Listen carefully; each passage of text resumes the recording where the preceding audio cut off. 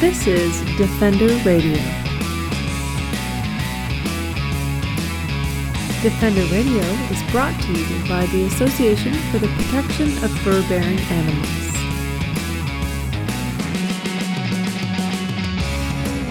It's the week of April 17, 2017, and this is Michael Howie welcoming you to episode 325 of Defender Radio. I hope you had an awesome long weekend and got some spending time with your family, friends, and the furry ones you share your home with. Before we get into this week's episode, I want to announce the winner of our last contest. Throughout the week, we asked you to leave a review of Defender Radio on our Facebook, Stitcher, or iTunes pages, and then send us a screenshot. This really helps more people hear about the podcast, the work of the Fur Bears, and the messages our guests have. Dozens of people responded, and I can't thank you enough. Even though the contest is over, please do keep leaving reviews with honest comments, because this certainly won't be our last contest.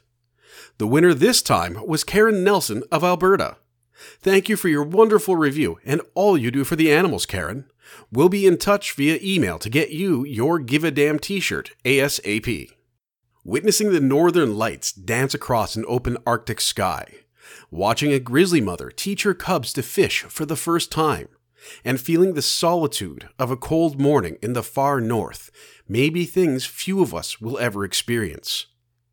But thanks to John Marriott, we're getting closer than we ever have. John is an accomplished wildlife photographer who also leads photography tours across Canada's wilderness. But in recent years, he's taken his growing popularity and success and become an advocate for the animals. Most notably, John has started a video web series titled Exposed with John E. Marriott. The combination of incredible videography and photography, along with insightful commentary on issues related to his subjects, often wolves and bears, creates an experience for the viewers that is difficult to describe. His most recent adventure, and the launch of the second season of Exposed, focuses on what he calls ice grizzlies, bears who visit a perpetually running stream in the far northern reaches of the Yukon. John joined Defender Radio to discuss the Exposed series, his latest trip, ethical photography, why advocacy has become an important and rewarding part of his career, and answer questions from the Defender Radio audience. You're doing the second season of Exposed, and I think the obvious place to start is why you started this video series. I mean, you're a very successful wildlife photographer. What led you to take this sort of next step? I think there were a couple of different factors that led to the start of Exposed. Number one was that there were some issues that I wanted to tackle, not just through my photography, but also be able to get it out to a sort of a broader audience than what I traditionally reach through books and magazine articles and things like that. So it was a way to kind of get out on the web. We looked at producing a TV show. In fact, that's still in the works and may still happen. But in the meantime, this was a really good way to sort of tackle YouTube and Facebook and Twitter and Instagram and utilize the video capabilities there and be able to start getting some messages out. And then at the same time, we wanted to intermix in there a bit of the adventure side of things and show people a little bit about, what it's like to be a wildlife photographer and go on these crazy adventures that cost normal people, $10 or $15 or even $20,000 to go for a week and photograph grizzlies off in the middle of nowhere or wolves off in the Arctic or whatnot. So that was kind of a two-pronged approach. We wanted to cover a bit of the adventure, but also be able to reach a wider audience with some of the messages. We've tackled the wolf cull in BC and the grizzly trophy hunt, the wolf cull in Alberta as well. We've got an upcoming episode about Banff National Park and about our national parks in general and how they're kind of under siege right now. Ecological integrity is being challenged throughout the park. So kind of got all sorts of different angles going on. We just thought that a web series was one of the best ways to be able to be sort of multi-pronged like that and tackle all sorts of different things. Well, and I think it's been, like, from my perspective, it looks like it's been highly successful. I mean, it's your stunning photography mixed in with sort of the I was trying to explain it to my wife, and I said it's kind of like at the end of the BBC nature documentaries, where they show sort of the how they got the shots. It's that really unique opportunity to see. And this most recent one of you sitting and not doing anything for days at a time, to really put into perspective what goes into getting these 1 second shots, or, some of the video clips you have. And again, it reminds me of the BBC Earth series, just the incredible footage that you guys are getting.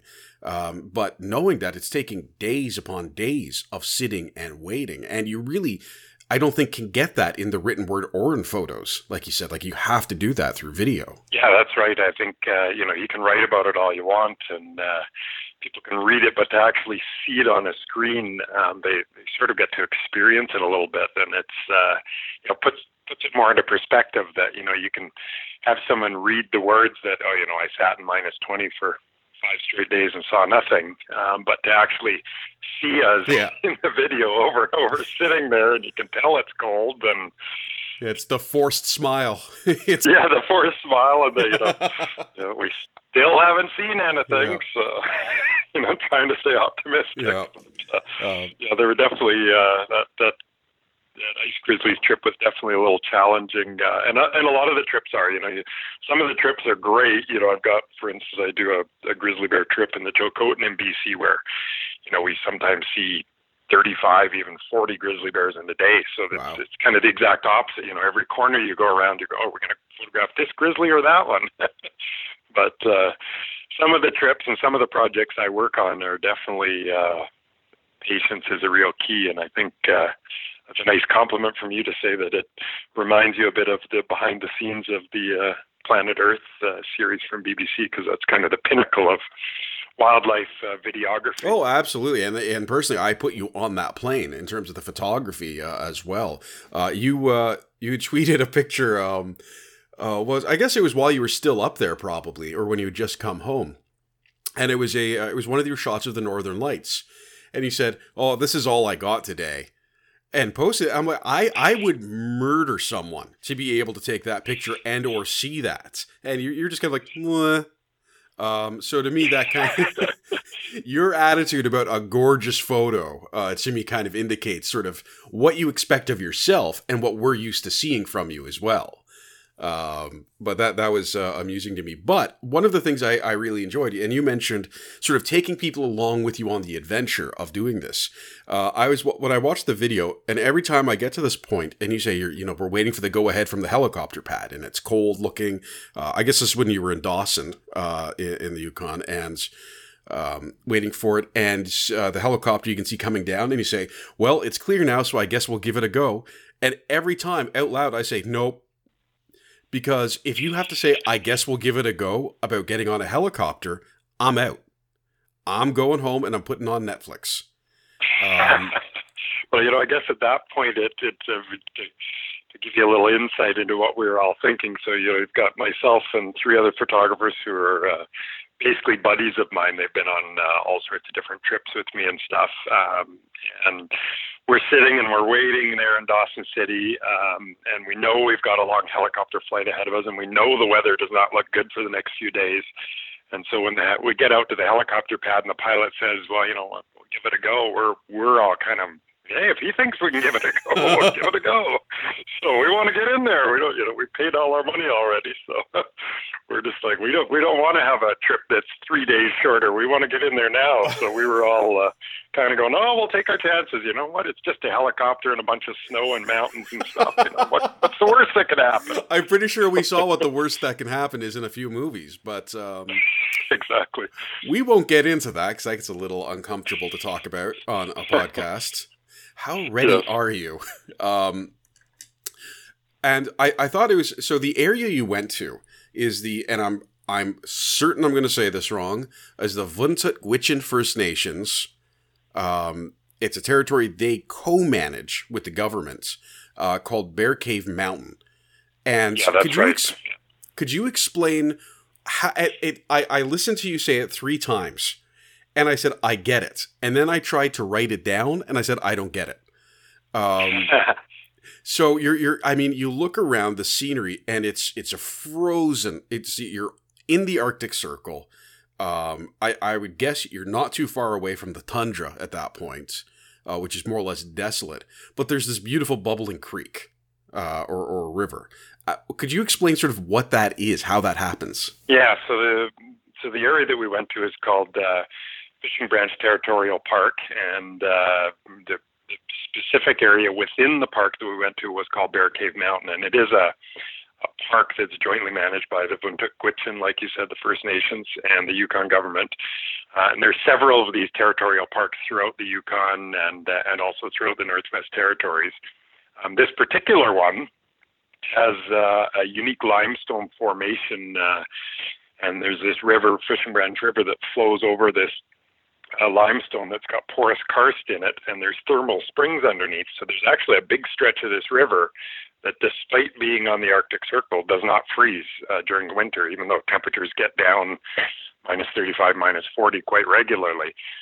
While we were there, they were between minus 20 and minus 25 most of the time. But so you're seeing this, wintry landscape, and yet you've got this river flowing through it that doesn't have very much ice on it at all, and it's because of these thermal springs underneath. And so you've got salmon that are coming up from the Bering Sea a couple thousand kilometers, and they're getting to this stretch specifically to spawn here in late fall. And that was sort of that's the attractant that brings bears in, it brings grizzly bears in, and that's what we were there for.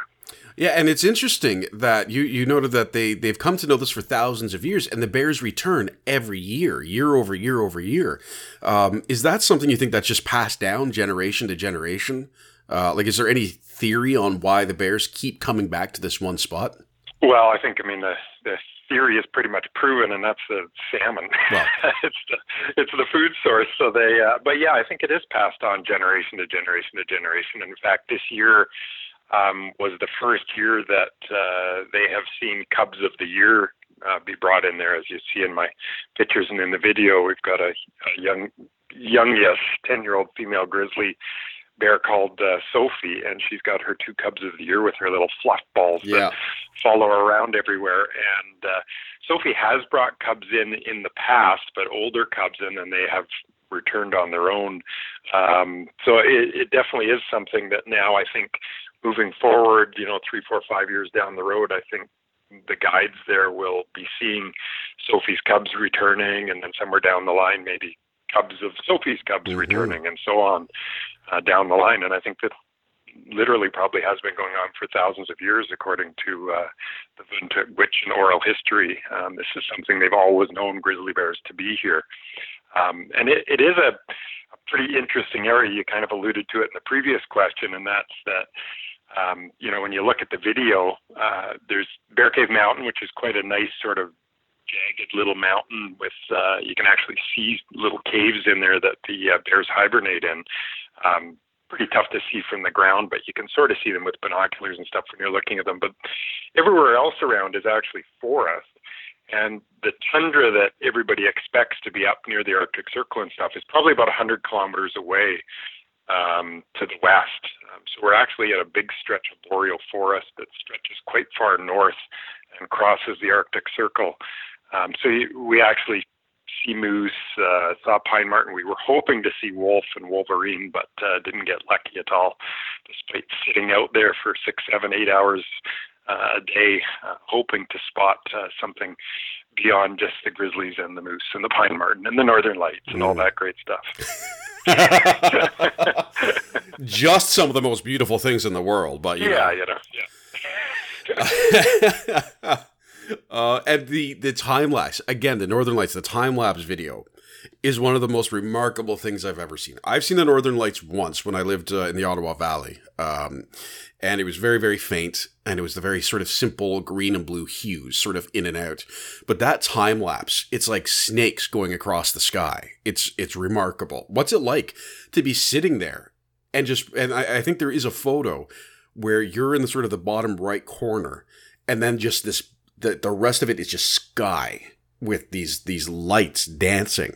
Like, how do you feel when you look up and see that? Oh, it was truly spectacular. And I've seen Northern Lights quite a bit. I've been fortunate enough to not only see them near my home in Canmore, Alberta, in the Rockies here, but I've been in the Arctic quite a bit and up north quite a bit at prime time for the aurora, which is often sort of March, April, and then again September, October.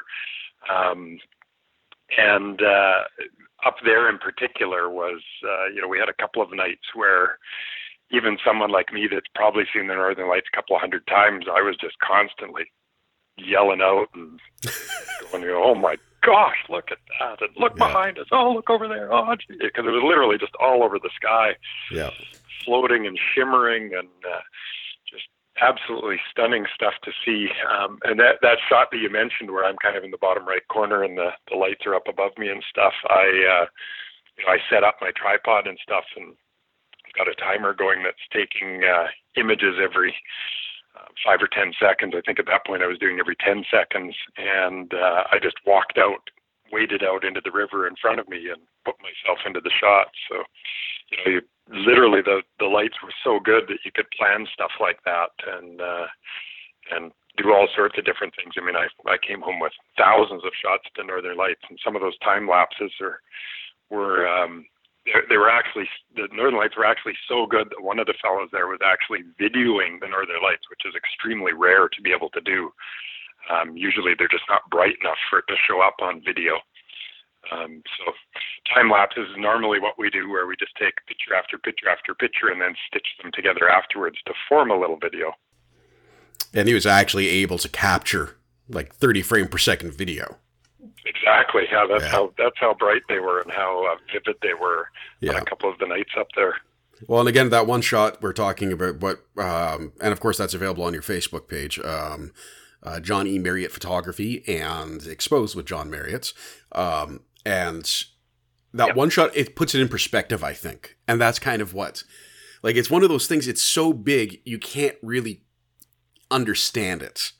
It's like someone said, what does $1 kajillion look like? It's like, I have no idea. I know it's a number. I know it's a thing. But, even if you showed me maybe a pile of money and said, that's $1 kajillion, say, okay, it's cool. But then when you put that person in the corner, all of a sudden you get perspective on just how magnificent it is and how all-encompassing it is. And I think, too, that's what was really interesting. There was one shot, and you talk about this in the video.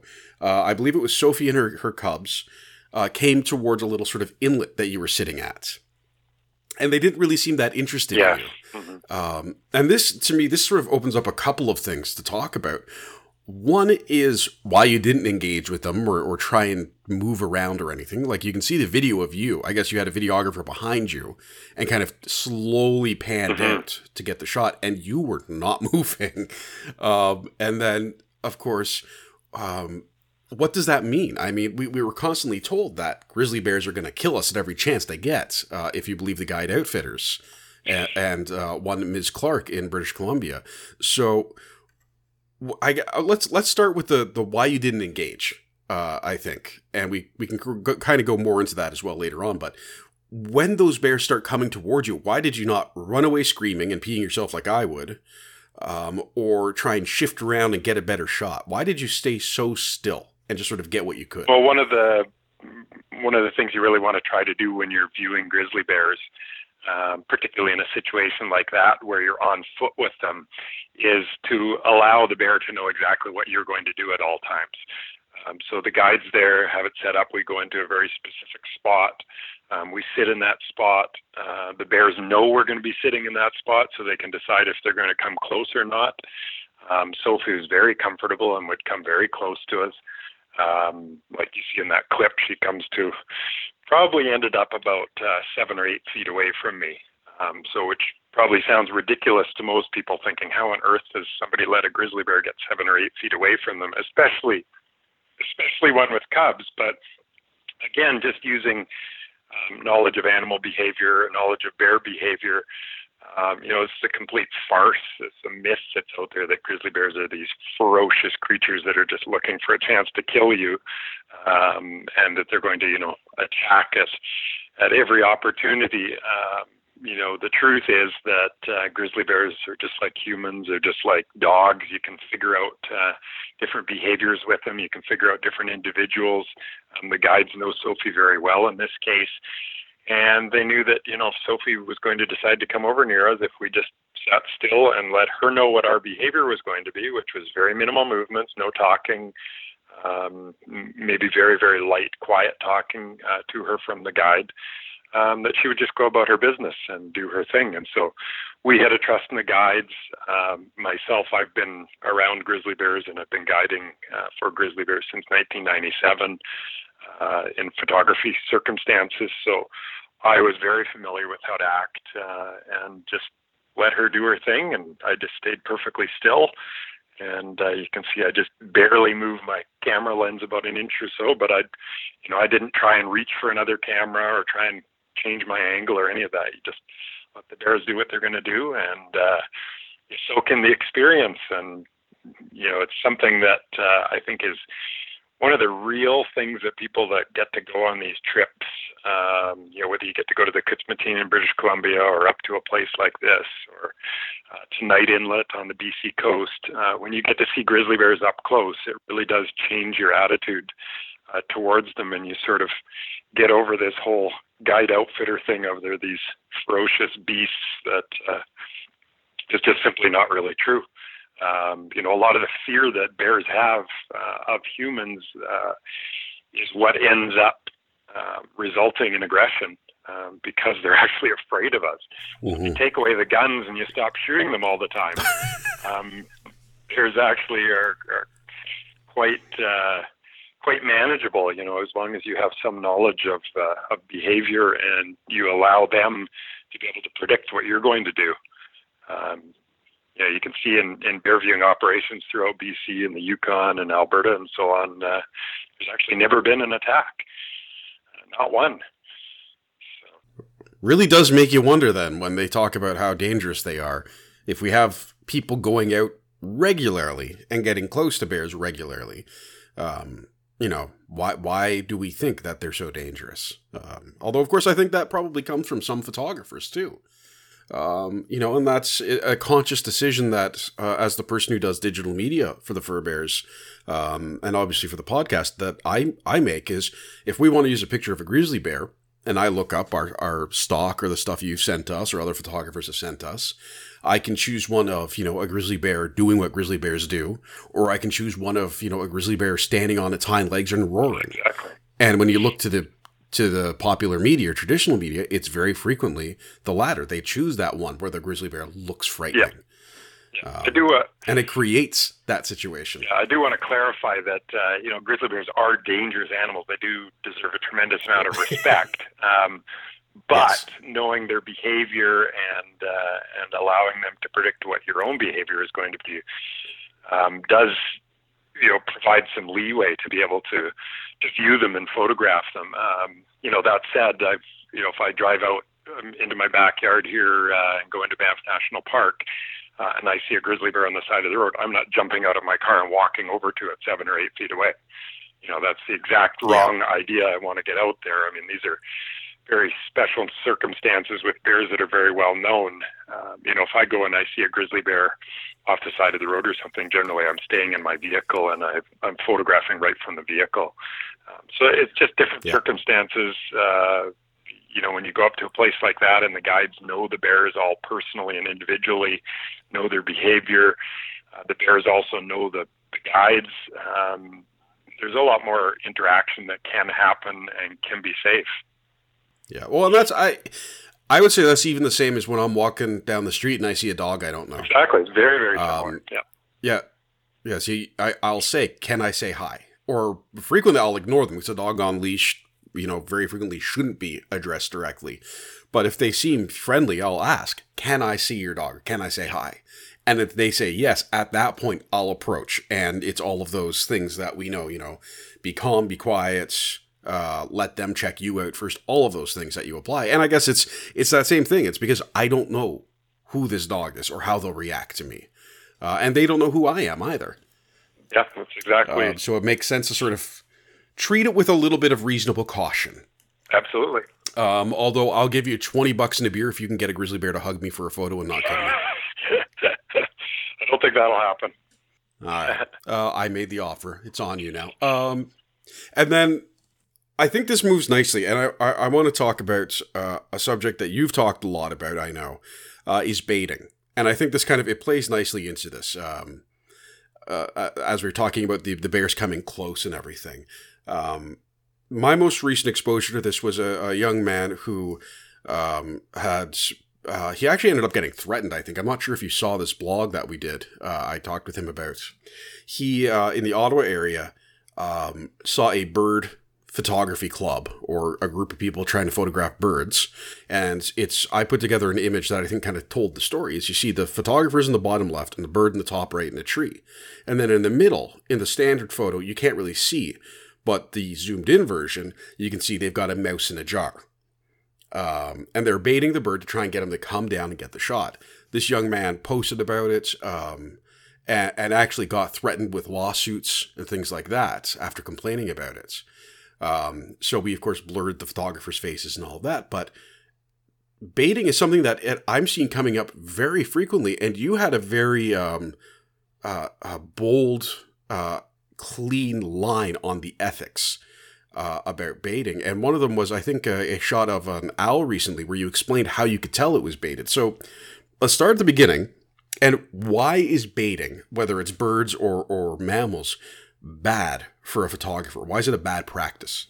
I think first and foremost because it's putting the needs of the photographer ahead of the needs of the animal.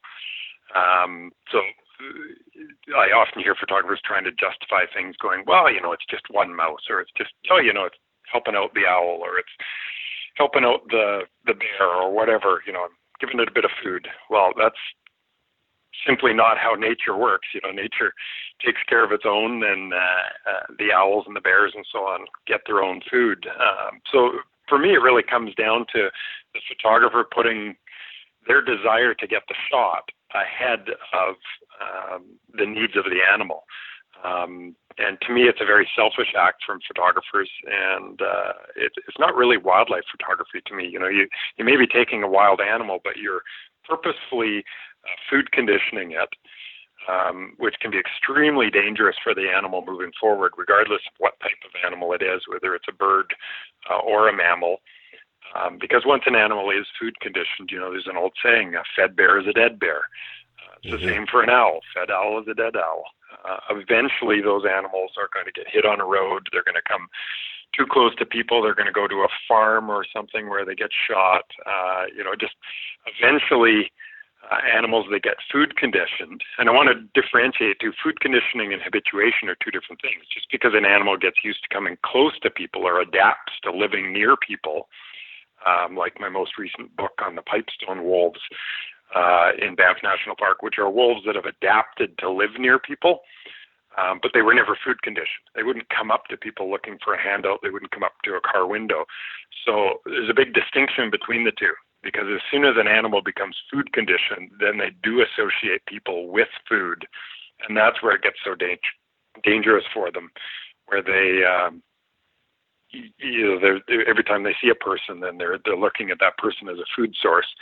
And not all people are friendly. Not all people are just going to take your picture. Yeah. The next one's might have a gun and shoot it.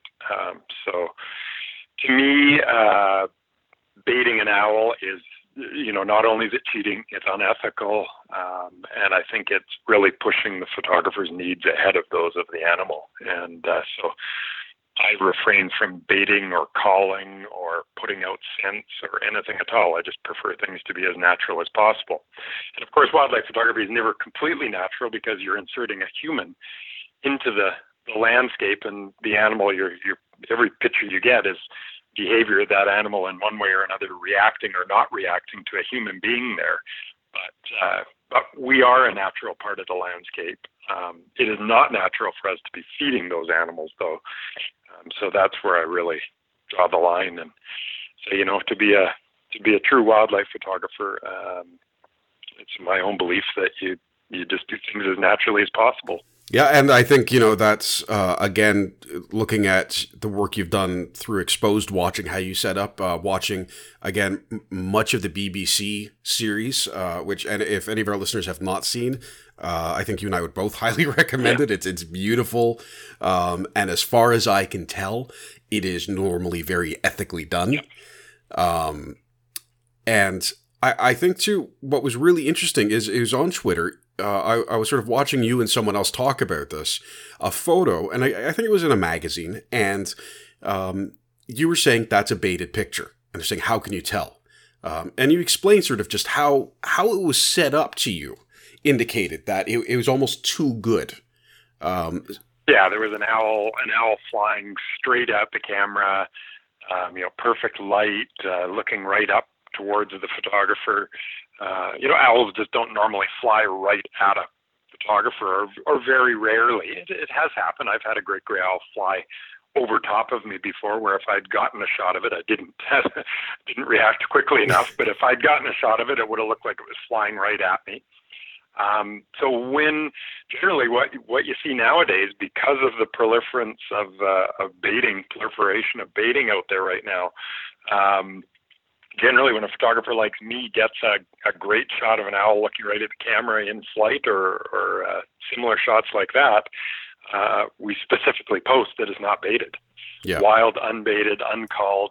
I do the same thing with all my wolf photos, because wolves are another species that gets photographed a ton, either baited or more commonly game farm animals, which are basically just models that live in a cage.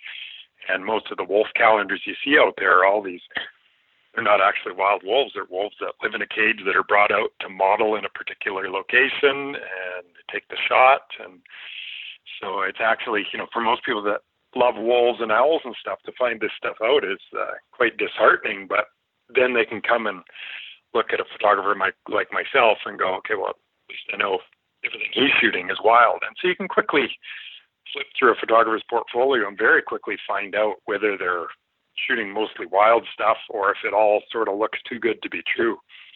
And you can also tell from just the stance the photographer is taking, even in their captions or on Facebook, if they seem to be heavily involved with environmental issues and so on, then often they're the type of photographer that is shooting all wild and unbaited. Yeah, and speaking of environmental issues, this is something that you have been very vocal about, again, both through the Exposed series, simply on your Twitter and Facebook pages, but talking about some of these issues, particularly of large animals or large carnivores, bears and wolves, being killed or caught, the trophy hunt.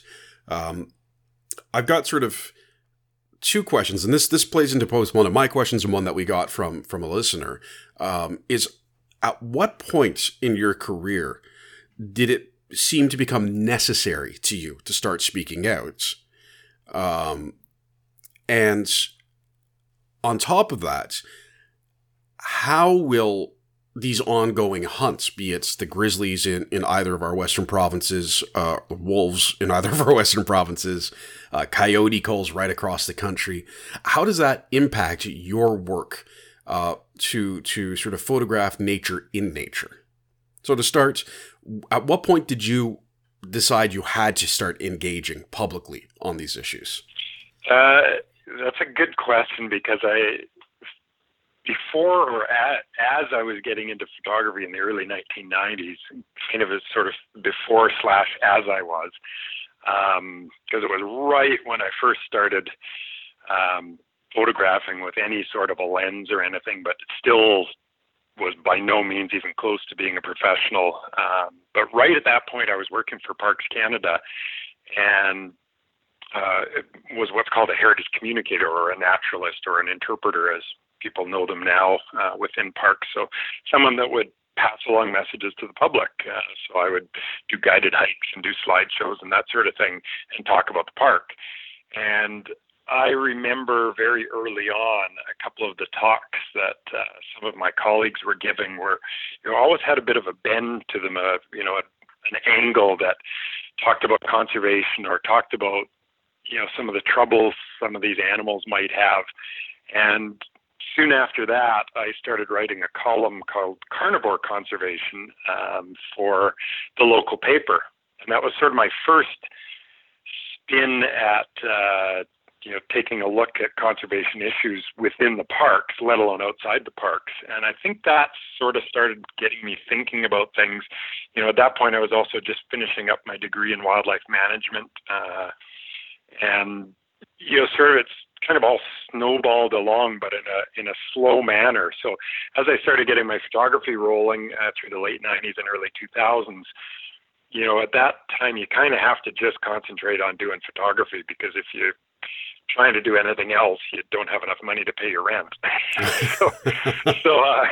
I think it was probably mid 2000s where I really started to get, so this would be 12, 13 years ago, I really started to see, okay, I'm starting to get well known enough in photography that maybe I can start turning my eye a little bit back towards some conservation issues. And I think really in the last 5 or 6 years that has really taken off, where I've been able to devote a large portion of my career now towards fighting things like the wolf culls, the coyote culls, the grizzly bear hunt, just sort of being an advocate for wildlife out there and being as much of a voice as I can be, and utilizing the fact that I've built up this big following on social media. And to me, that's almost more important in my career than anything else at this point. I make a healthy living. I know if I went out and, maybe I could open a series of galleries, and maybe I could be doing 3 books a year and all this kind of stuff. But to me right now, it's more important to actually be putting most of my time and effort back into conservation. And I still get to go out there and photograph and stuff, but which I still love.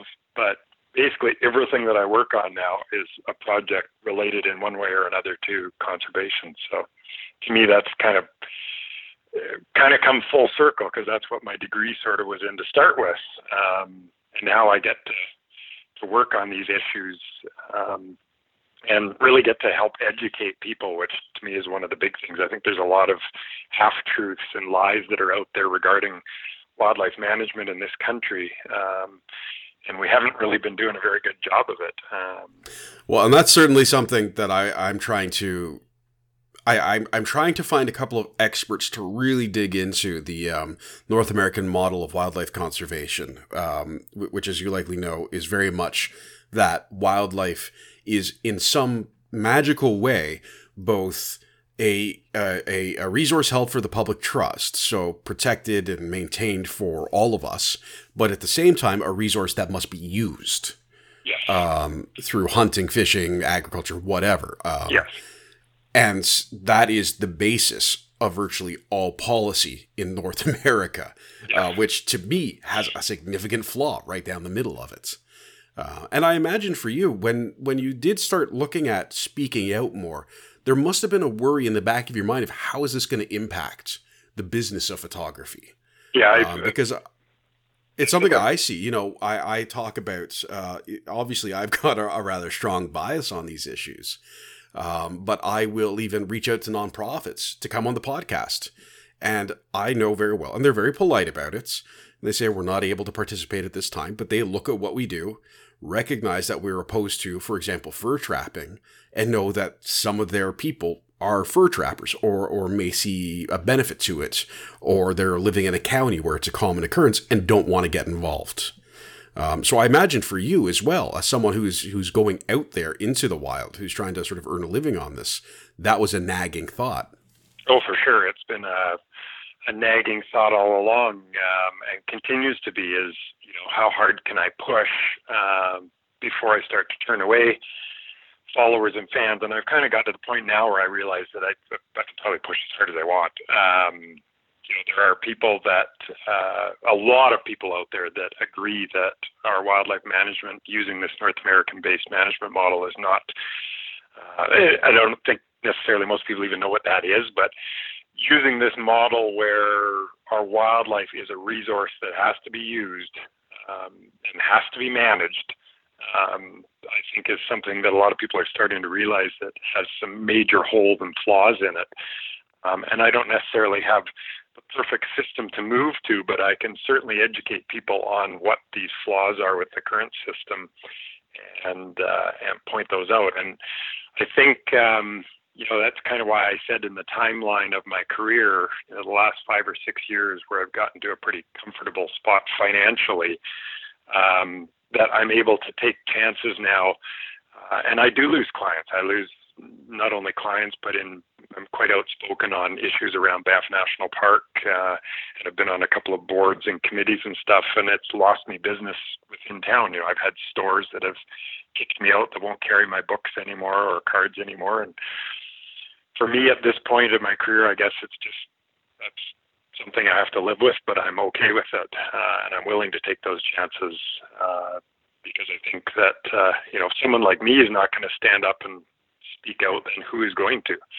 So I think it's part of being a wildlife photographer in today's day and age is, if you want to be a truly successful wildlife photographer, part of that is speaking up on behalf of the wildlife and taking real part in the conservation issues and taking up the fight and trying to educate people. It's all sorts of different issues out there. Do we really need to be culling wolves? Do we really need to be trapping lynx and bobcat all over the country? There's all sorts of different things that we can touch on. And yet at the same time, I'm what I guess call myself a hardcore moderate, in the sense that I still think there's a place for hunting in the country, definitely for people putting food on the table. I still think even that there's a place for some trapping in the country, which would probably go against what most people would think of me. But at the same time, it would be very specific. Don't think there's any need for us to be out there snaring wolves all over the country, or coyotes, or lynx or bobcat. I'm a moderate in some sense, but pretty hardcore in other sense. I think there's probably trappers and hunters might listen to this and go, "Oh, that guy's hardcore anti." But the anti, that bugs me so much. But we're going on a tangent now, so we're gonna circle back to photography. One of the things, obviously, with the election in BC that's come up in our circles, maybe not in the mainstream media, is the concept of ecotourism with the grizzly bear hunts. And there's a lot of talk and not a lot of study yet. I know I've seen a couple of references, but not a lot, that ecotourism that's non-consumptive, so that by that we mean, bear viewing, photography tours, so on and so forth, generate more income, provide more jobs, and have a higher tax return for the province than trophy hunting or any kind of consumptive hunting practices in that tourism sector. And I'm wondering for you, is that a concern when you're planning a tour to take people out, or you yourself are going out on one of your adventures, that you're going to come across people who are hunting, or that could impact the number of animals available for you to take a photo of? It's a great question because right now the BC government and the Guide Outfitters Association and the BC Wildlife Federation are all claiming that bear viewing and bear hunting are compatible activities. And yet I run a company that specifically goes out looking for not only bears to view, but also to photograph for weeks at a time often. Big money. People are paying $5,000, $6,000, $7,000, $8,000 a week to come with me. That Yukon trip was almost $20,000 to come with me on that one for 10 days of photography. Did you provide hot coffee? Yeah, and hot chocolate, yeah. And yet, a company like mine, I specifically go way out of my way to make sure there is absolutely zero chance that we can run into hunters or that areas have even been hunted, because that just simply can't happen with clients. So in other words, I have to pick out either areas where hunters can't get into or protected areas like the Kitzmatine or the Chilcotin area where I go, where the First Nations don't allow grizzly bear hunting.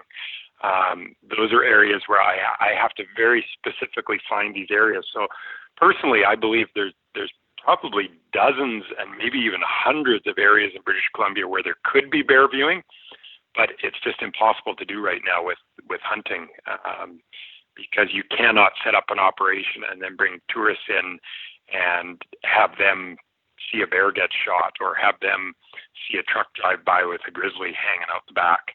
And in fact, there's a very real example of this with a friend of mine, Julius and Kristen Strauss, own a little ecotourism lodge in the East Kootenays in British Columbia, Southeast Kootenay area. And it's called the Grizzly Bear Ranch. And they originally ran a spring and fall grizzly bear viewing near their ranch. And unfortunately, the spring hunt was extended and more tags given out, despite their protests with the provincial government in British Columbia, saying that it would kill their bear viewing business. And sure enough, the first year they went out with this extended hunting season with clients, they kept running into hunters and just immediately pulled the plug, saying, we can't have these people seeing bears get shot. Yep. And so $80,000 down the drain, and it's cost them $80,000 every spring to not have that open right now. And that's just a little tiny 2-person bear viewing operation. So you can imagine what would happen with something like, say, Night Inlet Lodge, which is, anywhere from 20 to 30 staff and anywhere from 24 to 30 people in there at a time. If all of a sudden hunters showed up and were allowed to shoot the grizzlies that these people are viewing, it would take a $15 million business and just instantly crash it into being worth nothing. So they're just simply not compatible. And so a company like mine, I have to go and look for protected areas where there's no hunting. So right now, it makes absolutely no sense from an economic standpoint, a financial look at it. Ecotourism simply is worth more when it comes to bears than hunting is. There's no doubt about it. The few studies that you mentioned very, very clearly, it's not even close. It's like a 12 times factor in terms of the revenue that it brings in and in terms of the jobs that it creates. It's a 10 times multiplier. So to me, it just seems ridiculous that British Columbia has so few areas that are completely cut off from hunting. And yet you talk to the BC government and they go, what are you talking about? We've got 35% of the province that you can't hunt grizzlies in. Well, 30% of that doesn't actually have grizzlies in it. Yeah. The only areas that are protected from hunting that do have grizzlies are the very few national parks, Glacier and Mount Revelstoke, a couple of the provincial parks that are the Class A parks, and then the Kitsmatine Grizzly Bear Sanctuary, and that's it. Everywhere else there are grizzlies you can hunt. And around Revelstoke is where they're doing some of the wolf culling now too, aren't they? Yes, absolutely. Yeah, they're which again is just a ridiculously poor management policy in my mind. This is a caribou herd that basically is gone. It's the same as the South Selkirk's one. The big culprit in all of this is industry. The provincial government has allowed too much logging in these areas. It has provided access to moose and deer to move into the areas because of all these clear cuts and the roads going in there, and now wolves have an easy access in there. The caribou basically have been doomed in the Revelstoke area for 30, 40 years. And you have to remember, I actually grew up in that area, some 40 years ago. And I remember as a teen, 30 years ago, already knowing that the caribou in that area were in trouble in the Monashees and in just north of Revelstoke up Micah area and so on. And yet absolutely nothing has been done. I remember going back for hikes north of Revelstoke 20, 25 years ago and seeing these little signs, you are now entering caribou habitat, and then seeing people snowmobiling in there in the winter and stuff, and just the signs there, you're entering caribou habitat, but don't worry about it. Well, and that's just so much of so many of the issues is the complete lack of enforcement or any actual efforts. And that's I think effort is the bigger one. Is that if we truly want to have caribou on the landscape, then culling wolves is the least of our problem. We need to deal with. They absolutely know how to fix it. Yeah, they know how to fix it, exactly. They're just not willing to do it, and so we have to decide as a people. How much are we willing to sacrifice if we do want to have caribou survive, woodland caribou survive throughout the country? And this is not just a BC issue; it's Alberta, Saskatchewan, Manitoba, Ontario, Quebec, even out in Newfoundland, we've got caribou issues. Now, I've got two more questions for you, and then I'll get back to adventuring while I sit here in the city, quiet and alone. This comes from Jess Bell, a pet photographer here in Ontario that I know. And she was asking about favorite gear and choosing composition. I think the favorite gear one is very interesting myself. I've got, my basic, Canon Rebel with 1 or 2 lenses. But when I see you and other photographers out there, I mean, you've got a camera lens that's as big as some of the bear cubs you were shooting. And how do you decide, like, A, what to take, and B, sort of, Yes. when you decide, I'm going to sit here to take pictures of stuff over there, what's that process? Yeah, great questions. So from a gear perspective, I personally make sure that I've got a long lens, so a 400, 500, 600, somewhere in that line.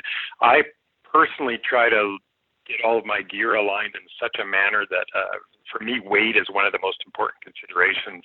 I like to be able to hike a lot with my gear. Now, on some of these trips, obviously, I can't, like that Ice Grizzlies one. We're hiking a little bit down to the river and picking our spots, and then you're just sitting there. But in general, I like to have light gear so that I can hike a lot and move about a lot on the landscape, and also so that I can easily throw stuff into a bag and get up into the air in airplanes and helicopters and so on, and be well under the weight limits. So for me, I go with a 500 millimeter lens, which is milliliter. I said there, I think, for a second. Millimeter lens. Hopefully, I'm not dumping anything into my lens. Yeah. So 500 millimeter f4 lens, which is Canon and Nikon both have sort of their flagship 500 is a 500 f4. Big lenses. They're fairly heavy, 7 pounds, so 2.5, 3 kilos. But it's kind of necessary to be able to let enough light in and to still have enough reach to be able to photograph stuff across the river, for instance. And then I also always have a zoom lens right below that is always ready to go, and I'm sure Carrie does the same thing. So I've got either a 70-200 or a 100-400 ready to go at all times, and usually right on my shoulder, right beside me while I'm using the 500. And so you'd mentioned about composition there. How do you decide which of the 2 lenses you're going to use? How much you want to zoom in, how much of the landscape you want to include. And I think that just comes with experience. So I often tell people, if you're unsure about that kind of thing, just get out there and shoot lots. So even if you live in Hamilton, go down to the city park and, find some mallards or, warblers in the trees or whatever it might be, and just practice. Take shots of stuff, try different lenses, see what you like. For me personally, I love the big lens in particular because if I go down to a low f-stop, down to f4 or f5 in that range, I can really blur out the background, which really focuses the viewer's eye on whatever I'm photographing, whether it be a grizzly bear or a grouse. All right, and last question, and this is one of my favorites. This is from a former colleague of mine who's a newspaper photographer. I think he now works in a different position, but he said, I would assume that you have to be still and alone in a spot waiting for the shot. I can imagine that would be very lonely and isolating, and he'd be interested to hear your feelings on being close to giving up on the shot or the situation because it isn't working, and then having it all come together to get an amazing shot. And I think this is great too for people who are interested in doing a tour with you or with someone else even, or even just doing it, like you said, down at the local pond to get shots of a duck. What's that feeling when you're waiting and it doesn't seem to be happening, and then all of a sudden you get it? Yeah, great question again. So first of all, I'll give a little tip for what I do. So as my wife would readily say, I'm not a very patient person in life. I think all of my patience goes into my wildlife photography. Everything else, I deal with the road rage and so on, like most people do, and all the little things that annoy me or irritate me. But when it comes to wildlife, for some reason, I can sit there forever. I don't just necessarily sit there perfectly still. I'm a bit of a fidgeter. I am often dressed in full camo, so I will wander a little bit if the situation allows it. But leave my camera where it is, and I'll wander off behind and go look for tracks or stuff and come back. One of the tricks I use when I'm just sitting there repeatedly for hour after hour, which I do often do, is I will have my phone or a watch with me, and I just go in 15-minute blocks. So I just go, okay, well, I'll stay till 9:15, and it'll be 9:01, and so then I just try to force myself not to look at my watch or phone for as long as possible. And then, I do look back and I go, Jesus, 9:04, only 3 minutes, seriously? And then you just keep going, and eventually I get to 9:15, and then I go, okay, I'll 15 more minutes, 9:30. And, next thing you know, it's 2 p.m, and, maybe I'll finally give up. But that's how I do it in 15-minute blocks, and just force myself, okay, just do another 15 minutes, And then when it does all come together, and when something amazing happens, for instance, I sat at a swift fox den out on the prairies a couple summers ago, and I was there. I got there fairly early in the afternoon, and I was hoping for late evening light, for something great happening, but I wanted to get set up in my blind pretty early so that I didn't get caught by any of the adult foxes. So I got in there and got set up, and sat there for 5 hours and nothing happened. And it was literally right as I was about to, I forced myself. I said, okay, do 15 more minutes. And then that's when the little pups popped up, and just brand new little tiny pups, and, got probably about 400, 500 shots within a 5-minute period. And was able to watch them play around and stuff, and actually had to sit in the blind at that point, because once they're out, I'm not going to get up and leave and scare them away. So I ended up being in the blind until it was pitch black at that point. But at least everything turned out. I didn't disturb the foxes. I got my shots. My patience was rewarded. So it was really a perfect scenario all around, and that's what I'm striving for. So that's what I wait, hoping for. And I did want to point out too, if you come on one of my photo tours, usually we're not sitting there just waiting forever for something to maybe show up. Usually you're paying good money, because I'm picking spots that are pretty easy to find wildlife in. So, well, I guess that's the scouting that you do ahead of time, right? To figure out who's where and so on. And what's the reaction then for the people who come on a tour? And even if they're only waiting for, a morning, for instance, and then do get this, a shot of a grizzly bear or a wolf or a moose for the first time, how does it feel for them and for you to sort of have created that moment? Oh, it feels fantastic. And I think, what's interesting to me is I get people from all walks of life coming on these tours, everything from nurses and teachers and, sort of regular day job type of people that don't necessarily make big money, all the way up to, people that are a little more wealthy and are able to afford these trips a little bit better. And yet everyone from all walks of life, of all political stripes and stuff, everyone has this one thing in common, and that is wildlife photography. And when that spirit bear walks out, or we see that wolf up on the hill, the excitement is palpable. And it's, not just me, I still get excited at everything, but to see this passion and this excitement in the other photographers is one of the things I absolutely love about doing tours and stuff. I mean, there's no denying that they make me money and stuff, but there's lots of things in life people could be doing that make money that, I very specifically choose things that I like to do that make me money. And I like giving tours and doing workshops with people, and seeing that excitement and being able to take them out to places and, showing them their first humpback whale or first ice grizzly or whatnot. I think it's a tremendously lucky part of my job to be able to do that and be able to see that in other people's eyes. And I've had people cry before when the first spirit bear came walking out, and it's pretty special to be able to do. To learn more about John's work, purchase his art, or find out more about his photography or the Exposed series, visit wildernessprints.com. Information about his wildlife photography tours can be found at canwildphotographytours.com. He's also on Twitter, Facebook, and Instagram. That's it for this week, everyone.